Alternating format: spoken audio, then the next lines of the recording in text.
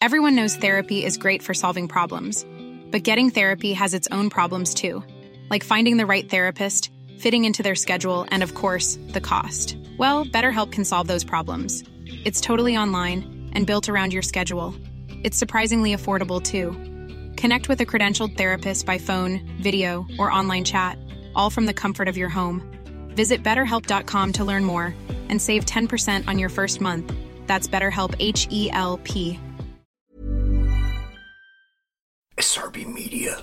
Is it so you're lost in dreams beside the world? Good evening, Gabby. Good evening, TC, and welcome all to part 18 of our weekly podcast, The Curran View, with the idol of Hillsborough, Mr. Terry Curran. What kind of week you had, mate? Steady away. A couple of good results going your way and my way, so it hasn't been bad for us, has it? No, we always end on the football forecast. So and you going in front, so that's made you more happier. I've come from behind. I was getting a right shoeing, a right pasting, and don't forget I'm a maverick, and I always tease people and entice them in and let them get in front a little bit, and then I'll explode again. You set traps all over the place, don't you? Magic moment. Let's start on the magic moment of this week. Did you find anything, and what did you find? Again, we can say it every week with the TV cameras like they are up and down every game, all the games up and down the country. And I know I keep winning Premier League, but we've had some fantastic goals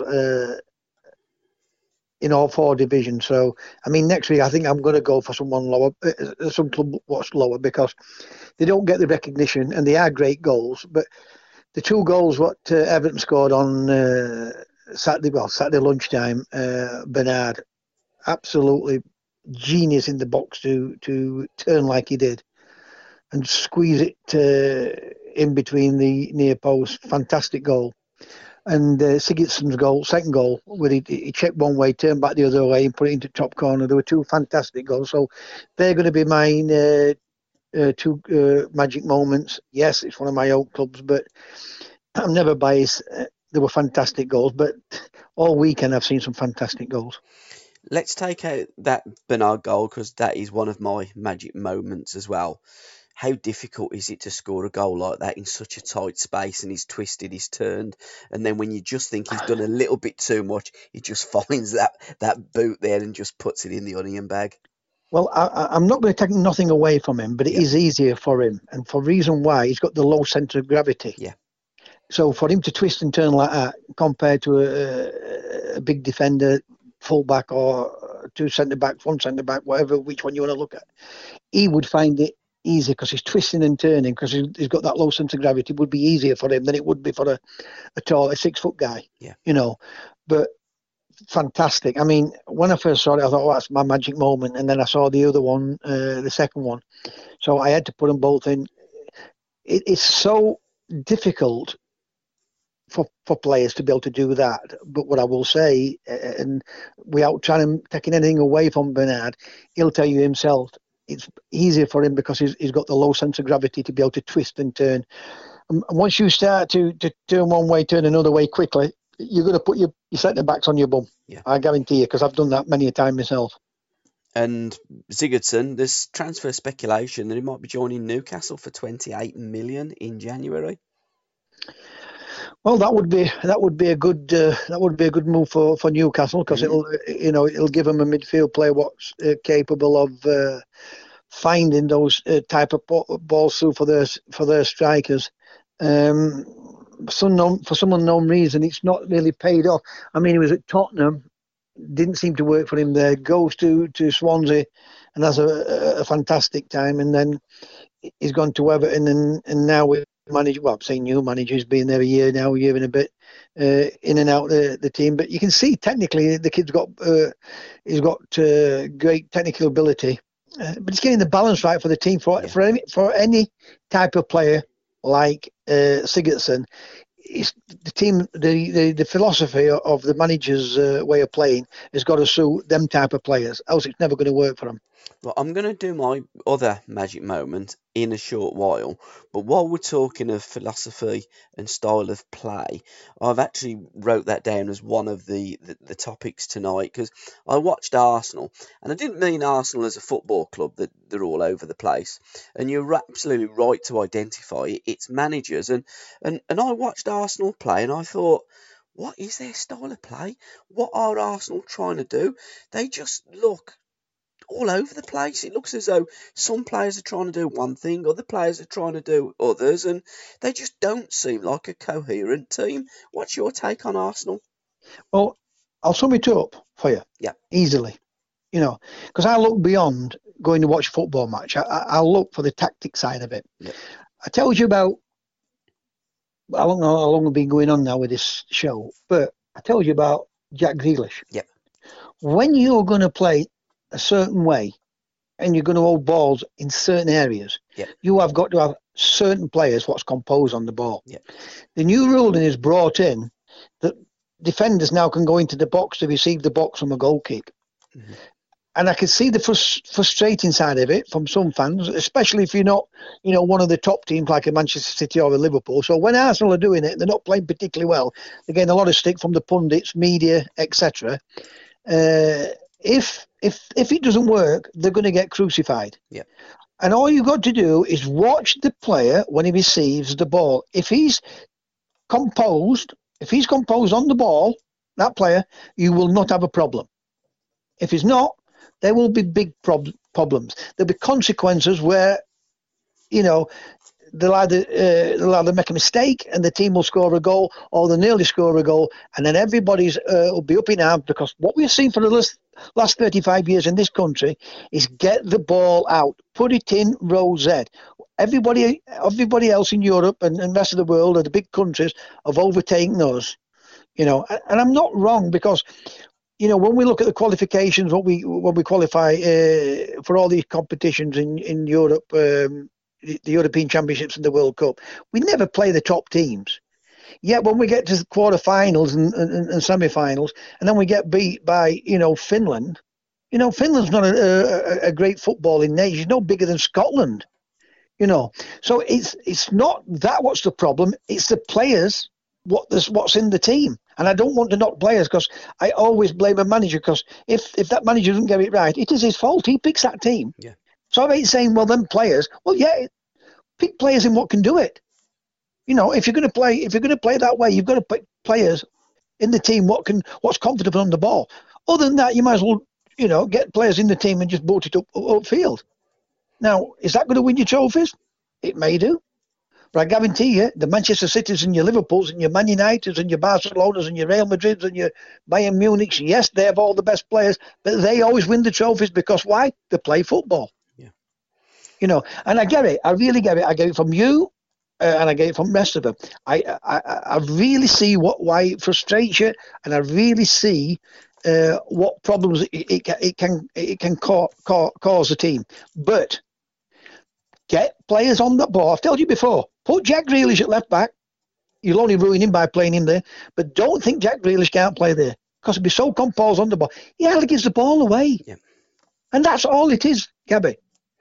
Whether it's right, whether it's wrong. Now, I've explained to you all, that is the problem with it. Not playing it is the problem. It's people not being composed and panicking on the ball. And the best way to sum it up, if any football fan, but you're not allowed to go into grounds, watch a training session Yep. at any football club, especially down below from the top two, right? And they put a session on, and people say, well, that's a fantastic session. But you look at the mistakes, what's in that session, but people forget. They'll look at this, the session, fantastic session. I must try this session. Yes, it is. But what they don't do is correct the problems within that session. And that's why they don't get it right on Saturdays. Yeah. I look beyond it. I always have done. I walked away from football. I want everybody to understand this. I would have been up there with all the top players in our country. I'm not talking about abroad, in our country, if I would have played in the third division. Yeah. That's my fault. Yeah. That's my fault. Mm-hmm. I walked away from football because of the way we played this game. We had some of the best managers in our country. I'm not going into Europe and your Cloughs and your Paisleys and your Shankleys and your Revies. And I know Revy were poor for England, and I can't understand him when he had quality at Leeds. Wouldn't want to play Hudson and George and Curry's of this world. That still baffles me to this day, you know. But we didn't. We did away with that, and we went down a different route.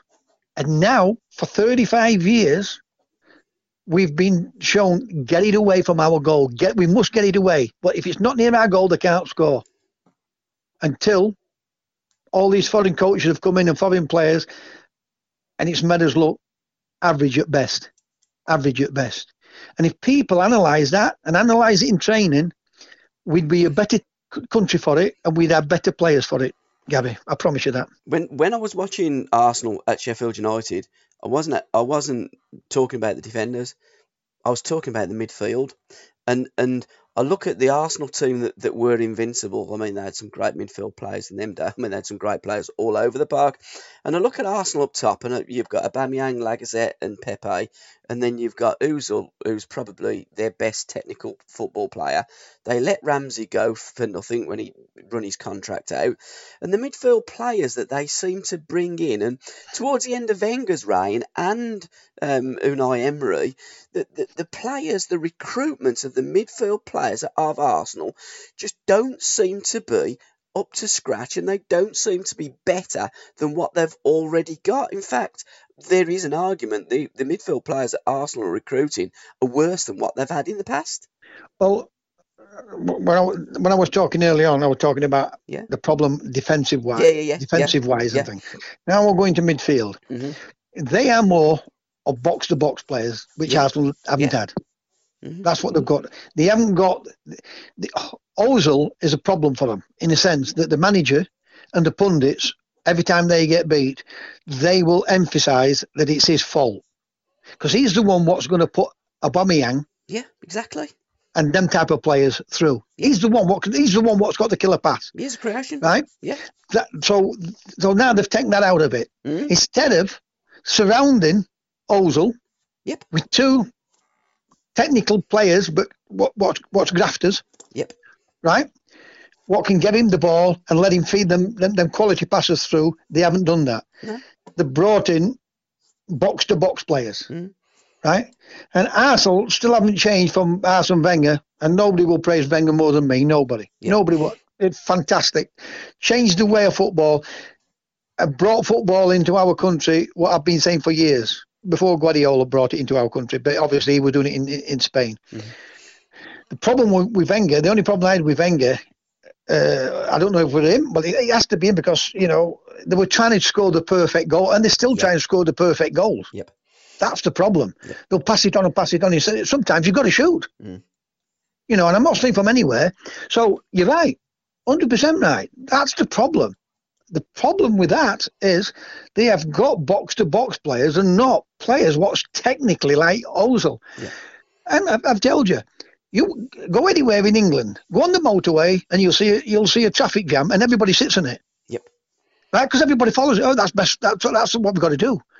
You know, go in the shop. There's queues to go in the shop. People standing in queue instead of coming off and having a look, looking for another shop and now with football. Oh, it's Ozil's fault. It's always he's lazy. He don't work out. Load of rubbish. Yep. Take away from Ozil doesn't work hard enough. Yep. So neither does Messi, neither does Ronaldo, neither did Pele. You know, the George Best is a one-off. The Ryan Giggs are one-off. Mm-hmm. The one-offs them. You know, them type of players, you've got to get them the ball. You know, and then surround. What you do is when you get the ball to him, what you're going to do is surround him and give him an option. Exactly. If he can't get that killer ball through, then he starts again. Mm. But if you stand off him, right, and let him do it, and he loses it, it looks bad. Yep. They haven't got people what can understand. Mm. Once we get it to him, what we've got to do is get closer to him. Because if he can't get it through, we come out, we start again. Yep. And that's simple. Yep. If you've got a football brain. But some of them haven't got football brains. And, you know, I listened to David Moyes last night on radio, and he spoke about, you know, about our coaching. The coaching now it's not good. You know, we're all going to play the same way. Well, haven't we played the same way for the last 35 years by getting the ball and booting it up? Yeah. You know, there's him and Sam Allardyce coming on talking about the game, and I'm not. Listen, fabulous. There might be fabulous guys. I'm talking about football. If you're going to play at the top end in world football, right? Saying that this way of playing football now, that we're all going to be copying, we'll all be playing, say, wait, be boring to watch. Well, that's what's happened for 35 years, playing the long ball. And that's why Liverpool dominated for years, Nottingham Forest. And then Fergie got the time to develop his team, Yep. and then he took over. Mm-hmm. So you're right, you are 100% right. The problem is everybody doesn't see it like we see it, Gabby. No, I know who is me and you, and I watch you and I listen to you. I mean, I can switch off with some people. If they said to me, "You're rubbish, you ain't got a clue what you're talking about," that's okay. I like it because he's entitled to his opinion. Yep. Right? But you're pointing out what's happening. And listen, majority of them don't like you saying that because they want to keep their jobs, push you back. You keep fighting, Gabby, because that's what I'm going to do. There's one thing about social media. It can't stop me talking now, can it? No. And the one thing about our weekly show and podcast, we get to talk every week, which is great. It's my favourite hour. And so I'm going to go back now to my second magic moment. And it's Jordan Morris's hat-trick for Seattle Sounders that took them into the the Western Conference semi-final, which is in the early hours of tonight at CenturyLink Field. Now, it's his birthday. He's 24 years of age. He's turning 25 on Saturday. So it'd be a tremendous birthday present if he could get the winning goal again, because he's a local lad born in Seattle. And it's the first time that any Seattle Sounders player has scored a hat-trick post-season, because they do go into the playoffs, and then the winner of the Western plays the winner of the Eastern for what's pretty much the Super Bowl equivalent of football. So, and also as well, it leads me to a little link. Reading your book, there was a time that you almost joined Seattle Sounders, didn't you? I did, and I'll go back to that in a minute. Yeah. But what I said about 2 or 3 weeks ago about these lower teams in lower divisions scoring fantastic goals, which we didn't see in my day. Yeah. Now we can see it. We can see it all over the world because the cameras up and down every ground in every country. So we've seen fantastic, spectacular goals. Going back to the Seattle Sounders, I nearly went to. I'll tell you what happened. Because I don't beat behind the bush. Anybody asks me a question, you're the first person to ask me the question about it, and I hinted about it, but I'll tell you the full story. We played Arsenal in the quarter-final of the FA Cup in 1979 when Arsenal beat Manchester United. Do you remember the game? Yep, I certainly do. Yep, certainly do. What a comeback that was. Anyway, I'm rooming with Alan Ball, and Bally said to me, listen, Alan Hinton wants you to go to America, and you're too good to go to America. I said, Bally, I'm not going to America. He said, but let me tell you something. They're going to offer you £11,000. And I know £11,000 come up with Sheffield Wednesday. It seemed to come up a lot. No, but that's what they did offer me, right? He said, they're going to offer you £11,000. And McMenemy is going to get £17,000. But we'll say allegedly because, you can't prove things like that. Sure, yeah. So when I spoke to Alan Hinton, so allegedly this is what happened. He said to me, we'll give you £11,000. He said, I think you're a terrific player. But listen, I was only 23 then, and he said, you lit it big time here in America. If you come and play out in America, they would love you. They'd love players like you out there. And I said, no, I want to stay in England, Alan, but thanks for offering me the opportunity. I said, but it's not you, and I still wouldn't go because I want to play in England, and I knew I was going to be going to Sheffield Wednesday. I knew that. Yeah. So I said, I'm going to play for me club I supported when I was growing up. But there's no way that man's going to make 17,000 allegedly out of me. Yeah. And so I told him no, I wasn't going to take it. So, and that's a true story. Another true story. So when people ask me questions, I'll always tell them the truth. I know, and also gotta say, while we're talking about social media, which you did allude to earlier, people love listening to these or reading the stories because they love listening to you on the podcast and they love reading your posts and looking at your photographs as well. Well, the one I put on today, I was going through Twitter. I don't go on Twitter that much, but Yeah. so I'm looking and I saw someone wrote a little thing to Jock. Jock, I'm going to do a thing on this about your dad. And when I looked at it, it was Jack Charlton, Jack Yeah. Charlton of all people, Yeah. finding players for this end. There's no more well, give referees more lip back than Jack. Right. Anyway, I used to get away with murder with him, but one thing I used to get kicked up the air, Gabby, and I mean kicked up the air. It was honestly, it was terrible at times. And I mean, they keep on about defenders. Of course, they can defend when they're kicking you up the air, and they don't like it when you kick them back. Because I was one of them, but we're kicking back. Yeah. Anyway, after the game, he said to me, "Right, I'm fining you £50 for dissent." I said, "That's all right, Jack." Anyway, I goes in Monday, asks me, Morissette's come into the dressing room. "Terry, can you go into office? Jack wants to see you." So I goes into office. So he sets off. He said, I'm fining you." He said, "When are you going to stop this? When are you going to stop it with referees? When are you going to learn, that he's never going to change his mind?" I said, "Jack, I'll stop it when the referee looks after me and protects me, and players stop kicking me up in the air." So he said, "Well, I'm fining you £50." I said, "You're not, Jack. You're not fining me £50. I'm not playing for you or this football club to get kicked up the air week in and week out, home and away. No protection from referees, no protection from you, because you don't turn around and tell them, I've been kicked up the air, but you want to find me. You think you're going to fit club's going to make £50 out of me every Saturday when I play?" So, so he said, "Don't worry about it." He opened the safe. He has a safe in the office, Jack. Opens the safe up, takes 50 quid out, gives me it. "Give me it back." I gave him back. He said, "Now you're being fined £50. I can report to the referee, to the media that I fined you £50. So if that's how you want to do it, I can talk about it now, because at the end of the day, I'm in my 60s. Nobody can get into trouble. That's what used to happen. So he would, if I got fined, he would give me the money. He would give me the money. I would give it him, and yes, it looked like I've been fined. True stories, brilliant stories for the public to understand what goes off sometimes in football. But again, like you said, in those days, you as forwards got absolutely smashed from the first minute to the 90th minute. And I love reading that post because teams are crafty. Your first one would be a bit of a free hit, as the referee would see it.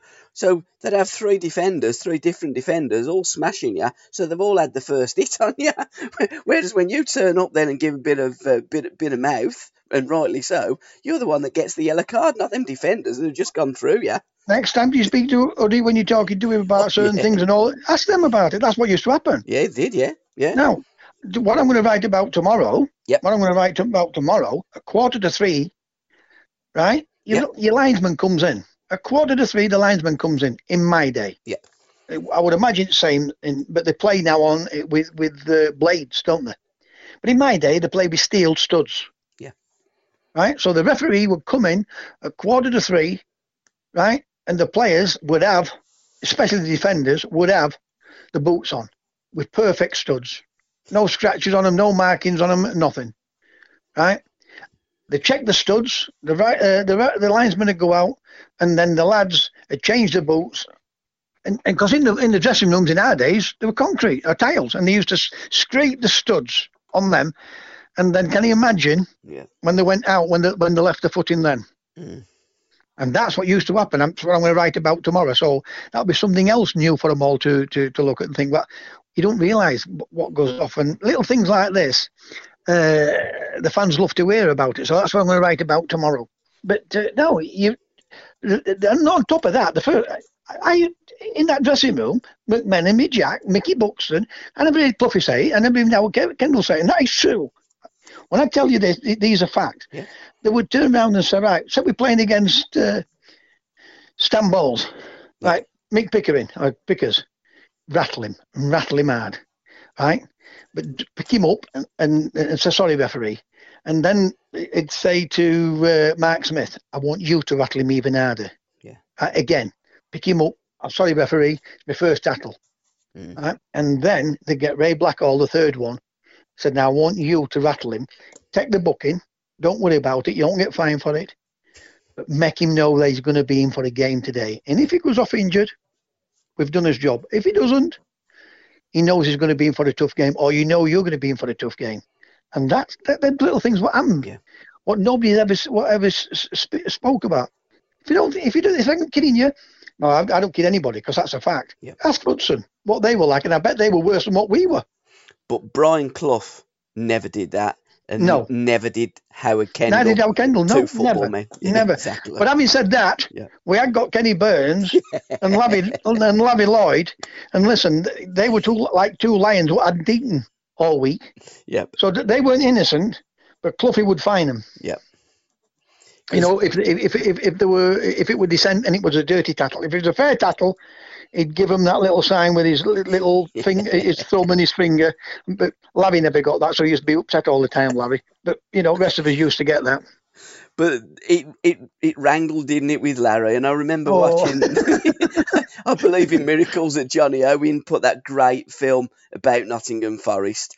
And Larry was on there talking about that subject, and I never got that. Burnsy got it all the time. He loved Burnsy. But you're right. I remember watching something on YouTube, a clip of Kenny Burns, and he was talking about what he used to do with his boots and his studs. It's true. It's true. Yeah. Listen, but I go back to Larry. Great. Listen, not many players I didn't like. I got on great with them all, mate. Yeah. I can't say they, they might have thought differently of me, but I always found everybody great. I did. And Larry was one of them. And you know when I say this, because in any group, whether you're in a football group, whether you're on a building site, whether you're working in a bank, when you get together and you're talking, you always get a couple which are piss takers. Yeah. Right? And Larry'd go and want to take the piss, but if any other lads were taking the piss out of him, he hated it. He used to threaten Robbo and Martin Olding, I'll knock your two heads off if you talk to me like that again, or try and take the piss out of me again. But great kid, but he was one of them, could give it, but couldn't take it. Yeah. And we all have that in groups, don't we? Yeah, we certainly do. Dancing on ice, and I don't mean the series. I know where you're coming from here. Behind the lens, because that's another feature that we're going to develop over the coming months and weeks and years ahead. You put some great pictures up from your scrapbook. Other pictures that we can find out on social media and share them. But there was one that literally was playing in the snow. And the defender was on his backside. What game was that? Tell me the story behind that photograph. Well, in my day, in winters, you got a lot of it. Yeah. In certain seasons, when I say certain seasons, I'm on about different seasons of the season, not the summer, spring, and that type of season. Yeah. You get a season where you won't get as much snow, and then the following season you get plenty of snow. Yeah. So there was a few of them. I think that one was the Colchester game, Colchester United. But the goalkeeper, what they call the ex-Norwich manager and Everton manager, Colin Walker. Okay. He played for Colchester. So I think Mike Walker. Mike Walker, yeah, Mike Walker. Colin Walker is the one who's at Barnsley. Sorry, Mike Walker, the goalkeeper. That's right. And his lad played with Tottenham, didn't he? Yeah, did yeah. And so that was that game. I think I scored in that game and all. I did score in that game. But I used to like playing on it, you know. But when you think about it, it's dangerous to play on because, especially nowadays when the players are costing millions and millions and millions of pounds, that, you can't afford to be injured and clubs can't afford for the players to be out for a length of time with serious injuries if you're playing in them conditions, But a lot of players did like playing in them, but it was dangerous and it would be dangerous now. And as a result, most games you've only got to have a single speck of snow, and not because of the pitches, because all the pitches have got undersoil heating, and certainly Premier League pitches are in pristine condition all through the year, but it's the surrounding areas that games tend to be called off for now. In the olden days, blimey, you'd be walking through 6 inches of snow to get to the ground, and many fans would turn up with a shovel and clear the snow off the pitch as well to make sure the game's played. They did it a lot. Yeah, That I mean, they did. Sheffield Wednesday. I mean, I went to Sheffield Wednesday when they did that against Arsenal, where they got all this. I mean, some fans wagged it off at school Yeah, to help shift the snow to the ground. But I mean, when you take Ronaldo and Messi, they should be thanking all us lot, yeah, right? Because now these are playing on perfect pitches. yeah. These are not getting kicked up in air. Listen, I love watching them play.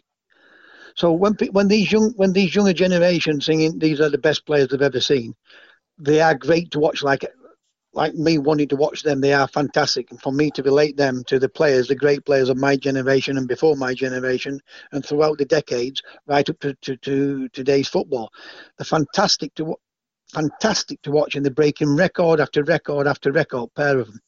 But they don't have to play on those pitches.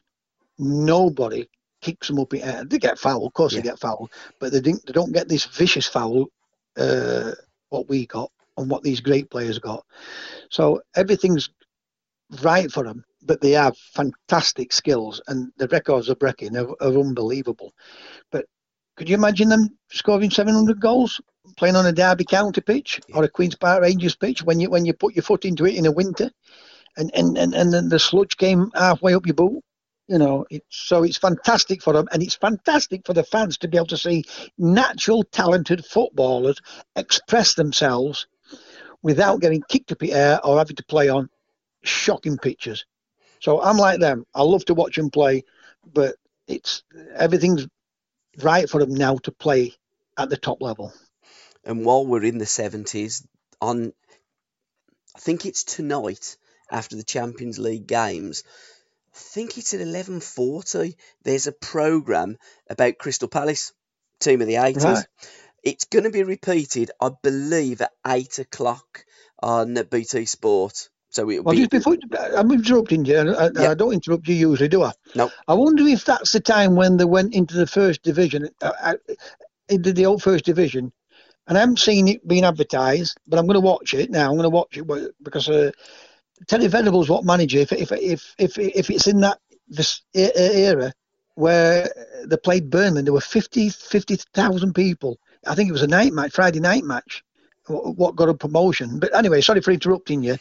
But even that drew 50,000 people.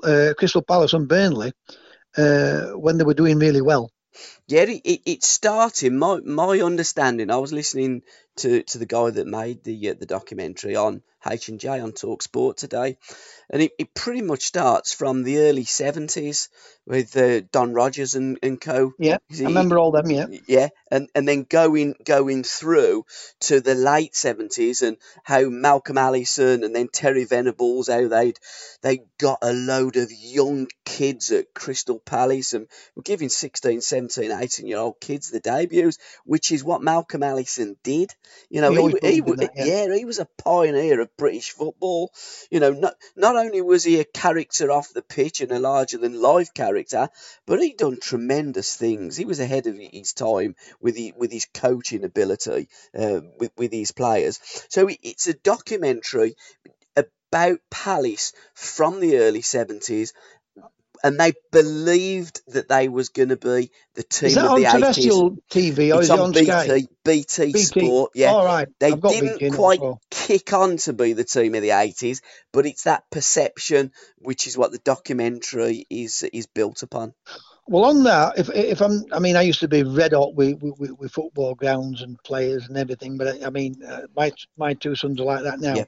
But when I walked away from it, I left it for a few years, and now I'm back into it. I'm not saying I know a lot more now, but if I'm right, I'm thinking that Don Rogers was the one what they bought from Swindon. Swindon, yeah. They got beat in the cup final. Did they beat Arsenal? He played in that. I'm sure. And I think that's where Crystal Palace bought them. The thing is, with Malcolm Allison and Terry Venables, they brought a lot of kids in, and they had a fantastic time in the Championship, second division. Yeah. They got them up, and I think it started to go wrong a little bit. And then Malcolm either got sacked or he walked out, and then Venables took over. Yeah. I think I'm on that right lines with it. I think it's going to be a really interesting documentary because Barry Silkman used to play for Crystal Palace, didn't he? And I think he was with Big Mel at Plymouth. He took him to Manchester City. Yeah, he took him to Plymouth. Yeah, he took him all over, did Mel, Barry Silkman. Yeah. Great lad. Good footballer and a great lad. He was a good football player though, wasn't he, Silkman? Mike, I'm saying Mike. I think I'm talking to my friend Mike Gabby. Gabby, the thing about in those days, there were a lot of good footballers, technically good footballers. Yeah. And like I said, and I'm not being horrible, they changed the way of football, and it just went to athletes and big, strong kids. Yeah, it did. I mean, I put on about Peter Reid on. I have another wall where I put players on from world players from 70s and 80s. Yeah. And I put what I've done today. As from today, I'm going to put up for the next few weeks of players what weren't athletes. Yeah. But what could run about but could play football. Now, Peter Reid was one of the worst trainers you will ever see. Mm-hmm. Right? And I mean, he's not playing now, and he won't mind me saying it. Like to drink. Yep. And I mean like to drink. Yep. So he's one of them when we got in on the morning, he'd still be feeling a little bit. He didn't miss training as much, but if he'd had too much, then he'd go into treatment room, and say, got a slight knock. But he weren't the best trainer. But once that whistle went on a Saturday afternoon, he worked his socks off for the team. He couldn't run up and down all day long, but he had a football brain. What got him into areas where he knew he needed to be in, and that's why it annoys me with the athlete bit. Yeah. There is some athletes in the teams, and they're still footballers, but I know football clubs have tried to sign athletes because they're quick and will turn them into football. That will never work. No, you can't. Right, but no, great kid, great player. But that's what I'm going to do on my 70s and 80s wall. As from now for the next couple of weeks about players who weren't athletes but were great players. And certainly you're absolutely right. I mean, Reedy was one of them players that, if you're looking around and you've got Peter Reid on that pitch, you've got a right battler and a right football player as well. And the heartbeat of that Everton. I mean, there was Bracewell, there was Peter Reid, the Sheedy. Trevor Stephen, you got yourself, you got Sharper, you got Inchy, you got Andy Gray. Just off the top of my head. Pat Van den Houw, Neville Southall, Derek Mountfield, Gary Stevens, Ratcliffe, Gary Stevens, Mark Higgins, who would have been a big part of it, but got injured. So Derek Mountfield come in, John Bailey, great player, but drank too much. So the same Pat Van den Houw, who could drink even more than Bales, But, I mean, talking about people who were athletes, I mean, I'm not saying he was an athlete, and you'll do because he played for your team, Mark Dennis. Yeah. Technically, great player. Yeah. But he was quick. Yeah. So people would class him as, no, he weren't. He was technically a good player. Do you know if that kid would not have been somewhat wanted to, and I don't mean this in an honourable way, because it's actually how it was in them days. All he thought about is, if I put him out and injure him, that's my job done for the day. Yeah. He was a good player. And if he'd have thought about playing the game, and yes, at times rattling somebody, instead of really trying to hurt people and injure people, he would have got more England. He would have got England caps because he was a great player. But yes, there was Statham and Kenny Sansom, but he was as good as them. I'll promise you that, Gabby. He was as good as them. That Mark Dennis, I guarantee he was. To this day, Mark would be my left back choice for Birmingham City. I think he was he was a fantastic player, and you're right. But the thing is, and I think if Mark was on this podcast with us, he'd admit it. He was an absolute lunatic. Yeah, listen. I mean, he was a nutcase. When I'm talking about this, that's what he's entitled to stop me. He's entitled to stop anybody. Yeah, what I'm trying to say is, fantastic football player, and he would have got a better recognition if he'd have concentrated on his football. But he would in a team with a lot of lads, well, come on, let's get the sleeves rolled up and we'll rattle these. Yeah. And that's how it was. If he was playing today, honestly, Gabby, he would fetch millions of pounds because he was a great full-back, definitely, I'm telling you. Definitely. He was a great full-back. He got everything. Yeah. Strong, pace, could pass it, and got an engine on him. Yeah. 100% he'd be in the England squad now if Mark Dennis was playing. In my opinion, he was that good. I used to do a little bit of work with Tony Evans. He used to play up front with Frank back in them days. And also Mark used to stay at the Guy. So he used to have a big house in Tennyson Road. I used to work for him at Faces in the nightclub and at Birmingham City in the old D Club. And some of the stories, I'm not going to go into the stories. You don't have to tell me, I know. But some of the stories about Mark Dennis, I mean, he is a former player that definitely should write a book, because you wouldn't believe some of the things that he got up to. And Frank told me about him as well. And that Birmingham City team, they were the original crazy gang. They were you could not, nutcases. or you wouldn't dare put some things in the book. Even there's lots of things I left out in my book. Yeah. You know, people would look at you and think, well, you know, and I'm not about me. I'm talking about other players. Yep, exactly. You know, it was unreal. But that kid was a fantastic football player. Yeah, he was. Another football player who was fantastic, although Mark was from London, from Birmingham, Jack Grealish. The campaign, all great podcasts need a campaign. Our campaign is Grealish for England.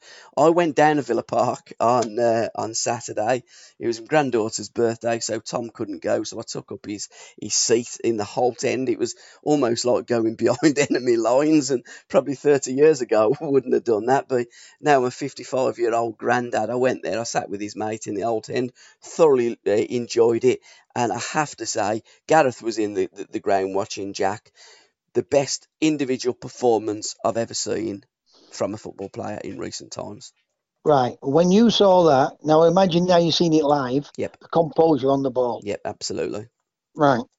I said this, I mean, you'll see more about him than I do because you're in and around that vicinity, Birmingham. Yeah. I saw him with Villa, and I'm only seeing when they're on television. Yep. First thing I said to Tom, what a player this kid is. Yeah. What liked me more than anything was the composure of him. Now, his problem is, I've told you, his problem is the Maverick. Yeah. You know, those socks, I don't know if he's got to have shin pads, because he's got to wear shin pads nowadays, but he has them down, and if he goes down, now, it's the pundits what highlighting it, and then everybody jumps up the bandwagon. Yeah. So who pops up is David Moyes. Oh, what a player he is, but he's one of these Mavericks. You know, and what did I say to you? I know you did. And what did I say to you? You posted me into it. Gabby, what did I say to you? And you're absolutely right. Yeah. And listen. What I'm trying to say is me and you would pick him. Yeah. Right? Me and you would pick him. We have got some fantastic midfield players now. Yeah. Loftus-Cheek, Maddison. Yeah. I mean, I would play Henderson as an older midfield player. Mm-hmm. Because a lot of people don't like Henderson, but I think there's something about him. Yeah. Mount, Jack Grealish. There's about 9 top midfield players. Yeah. So if they picked any 3, mm-hmm. I don't think it would make any difference. But there'd still be lots of us that say, well, why didn't he play? Yeah. And I get that because he's my favourite player. He's your favourite player. He's that favourite. So I get that.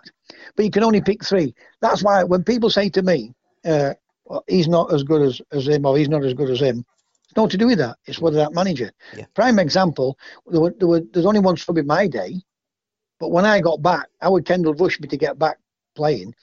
But Trevor Stevens then started to play well. He paid £300,000 for him. Yeah. And the team were winning. Mm. So he started to get back into the team. Whereas me, I said, well, if you're not going to play, I'll go play somewhere else. Sit back and wait, and you might get back into the team. And then, I mean, that's what I did wrong when I was at Everton and Forest. Yeah. You know, I had 2 bad injuries. We have got 9 top quality players. Yeah. Midfield players. Mm. You know, and whoever they pick, there's going to be people not happy or disappointed because he's not playing. It don't mean they are the best 3. They are the best 3 for that type of manager. Yeah. But isn't it funny how they're all talking about Jack Grealish? Yeah. Now, you know, and then when you first said it, they were criticising you, weren't they? Oh God, oh yeah. I mean, I still do by Blues fans. I mean, well, that you're going to get that, Gabby. You're going to get that, and this is where I think you're wrong, because the Birmingham and the 8 Villa, Yeah, they do. That shouldn't come into it, hate, because it's a strong word. Yes. It shouldn't come into it. They don't like him. No. And I get that. But you're expressing an opinion because you're a radio presenter, you're a podcast presenter, many more things that you do in and around your vicinity. Yeah. And you just put it over for the people to have a look at and say, oh, look, I've seen this kid. He's at Birmingham, he's at Walsall, he's at fantastic football player. Yeah. And you're always going to get people have a go. So bite your lip. Mm-hmm. And at the end of the day, look at it and think, well, people will turn around and say, I can remember when Gabby first mentioned that kid. And that's the best way to beat him. Yeah. It is. And I know it's hard sometimes, but that's the best way to beat him. But they're entitled to opinion. I always said when I was playing football, I said to my mum and dad, when they didn't come a lot because obviously I was up and down all over the country. My dad was poorly at one point, you know. Yeah. And I said, if you come to football, if anybody said out about me bad, bite your lip. It's harder for them than it's harder for your kids than it is for me, and it would be for you. But you see, one of them will say, you know, and I don't argue with them because they're entitled to opinion, but I won't give them the ammunition to keep following it on with it to slag that player off or to slag you off. I just say I agree with you, boom, and just like it. That's all I do with them. Yeah, when they just keep going on, and it's the same abusive rhetoric. I just block them because it's absolutely pointless. I only hope one thing, and I hope when I say this, I hope that I'm not speaking out of turn when I say it. I hope they don't do what they did with Uddy. Exactly. And Charlie George. Yeah.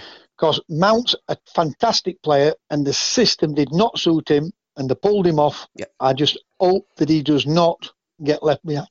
Yeah, same here. And I hope they don't do that with Jack Grealish, because, like I said, it's funny now they all turn around and say, it's something different. What did I say to you? Yeah. He's got something that the other players haven't got. Exactly. It's the composure. Yeah. Listen, watch a lot of skillful players. Some rush things too quick. Yep. Yeah, they're still skillful. Yeah. He's got something. He's got that composure where it's not too slow, but he can hold it up.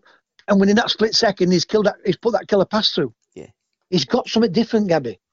Oh, he has. And going back to what you were saying at left back, he did find himself in the left back position because he done off. Did he panic? No, he never. I said to Tom next door to me, I said, Terry Curran says exactly what he's going to do now, and watch the way he'll get out of there. He doesn't panic. He passes his way out, puts a nice ball inside, and then Villa are on the attack again. The kid is absolute mustard, and for me, a must for the next England squad. And I'd play him. I'd build my England team around Jack Grealish. I think he's that good. He is.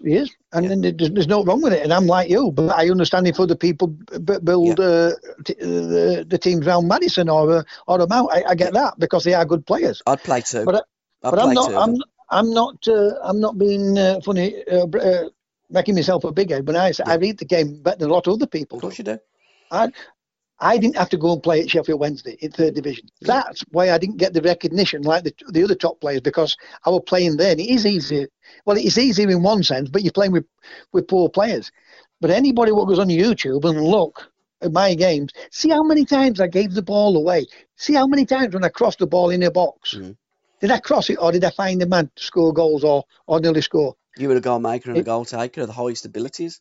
Yeah, I know I was. What I'm trying to say, I see the game and I read the game.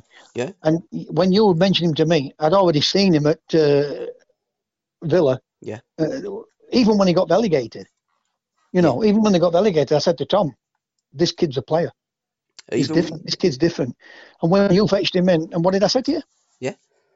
He's got something different. He's so composed. Mm. And now, what I've seen Moyes and them saying, he's a maverick type of player. What a player. He's got something different, and I have to laugh at my fucking self. Sorry. Excuse me. I have to laugh. Let's apologise to people. I didn't mean that. It's in the football world how we talk. It frustrates me. Yeah. Them saying that now, because that's what they did with me. That's how they pulled me down that. How close to an England call-up were you, Terry? Did you ever get that call from any of the managers or the kind of, the word, they're going to give you a tug next squad. Did you ever get that from any of your Well, I clubs? got put into the under-23s when I was playing against Burnley. Les Cocker had come down and were going to speak to me after the game. Yeah. To say Clough had pulled me up. He said, "You've got your England cap, but it's only on under-23s. Les Cocker's going to have a chat with you after the game. Bah, bah, bah, bah, bah, bah." What happens? I got injured against Burnley. Yeah. And I was out for 7 months. Mm. And then they rushed me to get back. They hadn't won for a month.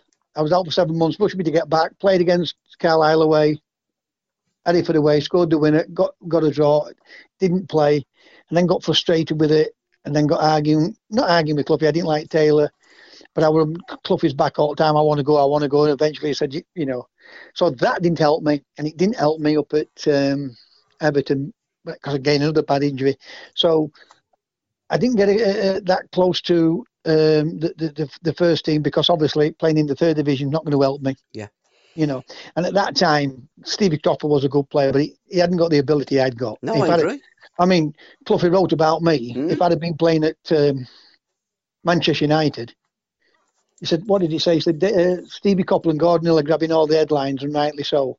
But Curran, because Derby, Man United and Liverpool, he said Curran can walk into any of those three teams now, and if he was at Man United, his name would be in bright lights. Yeah, it would. So I had hot-headedness at times, frustrating at times, unlucky at times at Everton with the injury and thing. But those two teams, I was a big part of them with the success they got. Because no doubt Forest weren't in a good position when I went there, and neither were Everton. Everton were at second bottom of the league, yet they won everything. So I can look at it and think, fantastic career. Do I regret anything? No. The reason why I didn't play for England was playing in third division. It's never going to happen. No. Never ever going to happen. But Jack was talking about you playing for England at that time, because I remember watching it on Match of the Day when you were on, and I've since had a look at some YouTube clips, and Jack was on there, and Jack he had said that Terry was a bit frustrating at times, but tell me why this kid ain't playing for England. And you must have been not too far away from an England call. I think I would have played. If I would have played in that. Listen, any player will tell you this. When other players talk about you. Yep. Then you think to yourself, you're a good player. Yep. Now, let's go back to when I was playing football. So Jimmy Greaves had just ended his career retiring. Yep. Wrote great things about me. Yep. Jimmy Greaves, Stan Bowles, Frank Worthington, Norman Hunter, Duncan McKenzie, Ian Story Moore, George Best, all said out what a great player I was. Mm-hmm. You don't hear that from great players a lot about other players, unless you're messers and that of this world. They all came to me and said to me, "What a player you are." So that will always stick with me. Signing for Brian Clough will always stick to me, and I could have signed for him 3 times after I left. 3 times I could have signed for Nottingham Forest and Cloughie. Right, but I don't blame anybody else but me for my career. Yeah. And playing in third division is not going to put you up there with the elite, and it's not going to get you into England team. Yeah. So, but that's me, and that's me all over. And people will say I'm a funny sort of lad to handle. No, I weren't. I just wanted to play football, and I didn't like the way how Jack played his football, but I loved him as a person. But then, with the exact words that Jack said about you, wasn't he? You can be a funny lad to handle at times, Terry.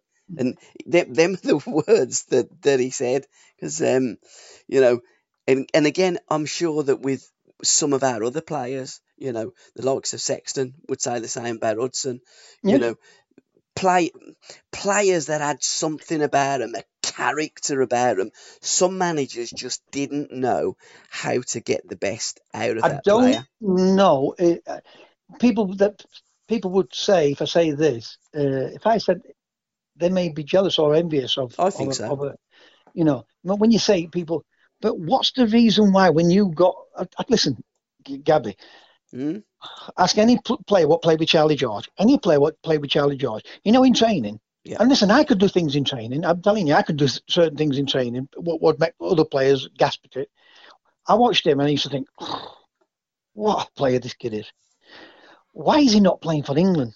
He got pace, he got power, he got 2 good feet, he got the arrogance without being a big head. Yep. Brilliant, absolutely brilliant.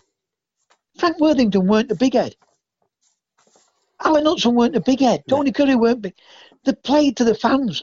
And that is maybe one of the other reasons, playing to the fans. They don't like it. If you, as a manager, if you seem to be bigger than the manager, they didn't like it in my day. Yeah. They didn't like it. And I don't mean to be horrible, but that's how I looked at it. That's how I thought. I might be wrong, but that's my opinion of it. No, you ain't going to get an argument there, because all them players that you've referenced were showmen. They were great football players. They did things we couldn't do, and we drooled over your skills. You put on the England game with Germany the other day. Yeah. Right. Look at the pitch. Yeah. Look at the pitch. Bally and Hudson ran rings round Germany. Right, and they got a top team with Germany then. Yeah. World top champions. team. Yeah. Right, look at the pitch. Disgusting. Heavy conditions. And Hudson that night. And I'll never forget that night. I said to myself, this kid's here to stay. Yeah. Never played since. He played one more game against Cyprus, and that was McDonald. McDonald got 5, and McDonald didn't play then since. I know, it's incredible. How can you actually score 5 goals for England at Wembley and never play there again? Because you were bigger than the manager. Exactly. With the fans. Yeah.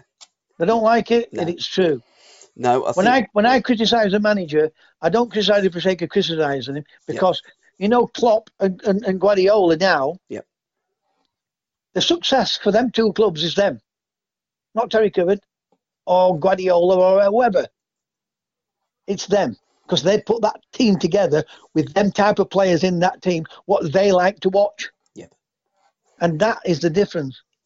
100%. Well, TC, we are almost out of time. The hour just absolutely flies by. So we're going to... I bet we haven't talked about what you wanted to talk about tonight. Actually, I've got a few little things here. We haven't talked about the FA Cup first round, but we'll do that next week. We can talk about the FA Cup, because we've got the League Cup next week in midweek. So we'll talk about the Cups, and we'll talk about the night before Wembley, what you guys were doing when you played against Forest. And what Forest were doing is a completely different outlook that the Forest players had to what you guys did in their preparation. Totally different dimension in football. We'll talk about that as well. We'll talk about that. I've not said too much about it, but I knew all about what they were doing. Yep. But it weren't like... Anyway, I'm not going to say more about it. We'll do that next week. We'll talk about it. So we'll let our fans listen and enjoy listening to our program. We'll let them anticipate what we're going to say about it next week. I also want to talk about your loan to Bury as well. You went on loan to Bury, didn't you? Oh, a funny story about that. I have a very, very funny story about that. And also, there's a funny story about the night the Yorkshire Ripper was caught as well, that I read in your book. So brilliant. We've got a number of things. We're never, ever going to talk about why Inchy was smiling when he kicked off against Liverpool. That we're never going to talk about. Ask Inchy about it. And John Bailey. Oh, Bales and they were with me that day when I told them what I was going to do. Oh dear! So we're going to leave that. We're never going to tell it. It's a little bit like Gavin and Stacey with the fishing. They'll have to get the book and read it. Yeah. Right. Okay. Football forecast: Manchester City versus Aston Villa. 12:30 kickoff on Saturday. How do you see that game going? Now then, what I've realised is when these teams play in these European Cup games, or Champions League games, they don't follow up with a game. I mean, Manchester City are the lucky ones because they've got really strength in there. I do like Villa, but people get sick of me going for Manchester City. But I've got to go for a Manchester City 2-1, 2-0. 2-0, I'll go for 2-0. Yeah, I'm going 3-1. I think Villa will score there, but I'm going 3-1 Manchester City. One of your old teams, Everton, and that was the result that got me level when you'd backed West Ham and I backed Everton last Saturday. So Everton this week are away at Brighton Hove Albion. Now, I watched Brighton at Villa Park, and I thought that they've got some good players. They're a good team. I think this is going to be a difficult game for Everton. How do you see it? Well, I wrote on my wall about him, Dean Smith. Yep. What's they call the guy at Sheffield Wilder, Sheffield United. Yep. On the other one at Norwich. I said they'll do better than what people give them credit for because they're not going to sit back. Yeah. They will not going to sit back. They're going to attack teams. They're going to try and win games. So I think, and I don't like saying that because I want Brighton to do all right because of the way how he plays football. But I'm going to go for a 1-0 Everton. Oh, right, okay. Right then, so I'll put yours second there. So you're going 2-0 Man City and you're going a 1-0 Everton. I'm going to go 1-1. I fancy a draw. I think Brighton are a decent team. I don't think you'd be far wrong, but I'm just going to go for 1-0 Everton. Borough versus Fulham. Fulham are my tip for the championship, and your tip is Leeds United. But we're going to leave the Leeds game till last because that's match of the day. So Borough versus Fulham. How do you see that game? Well, Fulham. I've had Fulham like you. Yeah. I keep putting down as a win, but they're not consistent enough. No, consistent enough away from home. So I'm going to go for a Borough a 1-0 win. Ooh. I think Fulham a bit and miss away from home, and I think Middlesbrough do need a win. Oh, God, and I think they just might. I said Liverpool wouldn't win on Sunday because they've gone 19 games unbeaten. Yep. Laura Ravages say, and I don't go on Laura Ravages as picking my opinions, but I thought all the stick Man United were getting, I thought we'll get something out of this. But I did fancy Man United to win, if I'm honest. I thought they just might nick it. So I think Middlesbrough's having a bit of a bad time.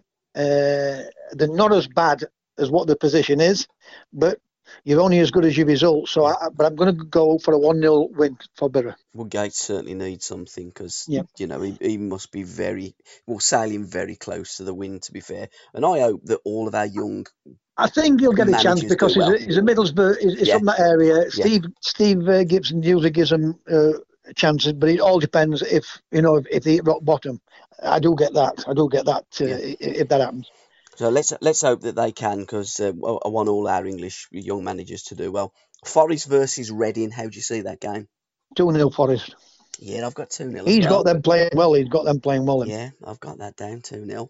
And then match of the day has to be the team that's second, Leeds United, against the team that's third, Sheffield Wednesday, and is it a South Yorkshire? Are Leeds classed as South Yorkshire as well? West Yorkshire, aren't they, Leeds? Oh, are they? So South versus West Yorkshire derby. Yeah.